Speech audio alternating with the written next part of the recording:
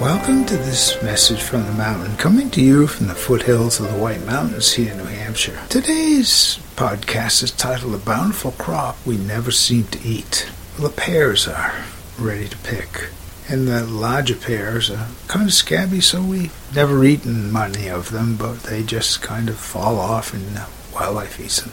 And the other tree is miniature pears, and they're really quite beautiful. But what do you do with a miniature pear? I guess you can pickle them, or you can cook them in sweet, sugared water and perhaps add some brandy or different things. I don't know. We've never done that. But boy, they're a bountiful harvest at the moment. But to me, that harvest is the joy of watching them grow. The flowers, the animals that we see around them as they vie to eat them, as they drop off the tree. There's other ways than just one way of eating to get bountiful harvests out of many different things that nature provides. My name is Michael Hathaway, and this is Message from the Mountain. It is my prayer these words are right and good for you, and if you hear them, thank you so much for listening.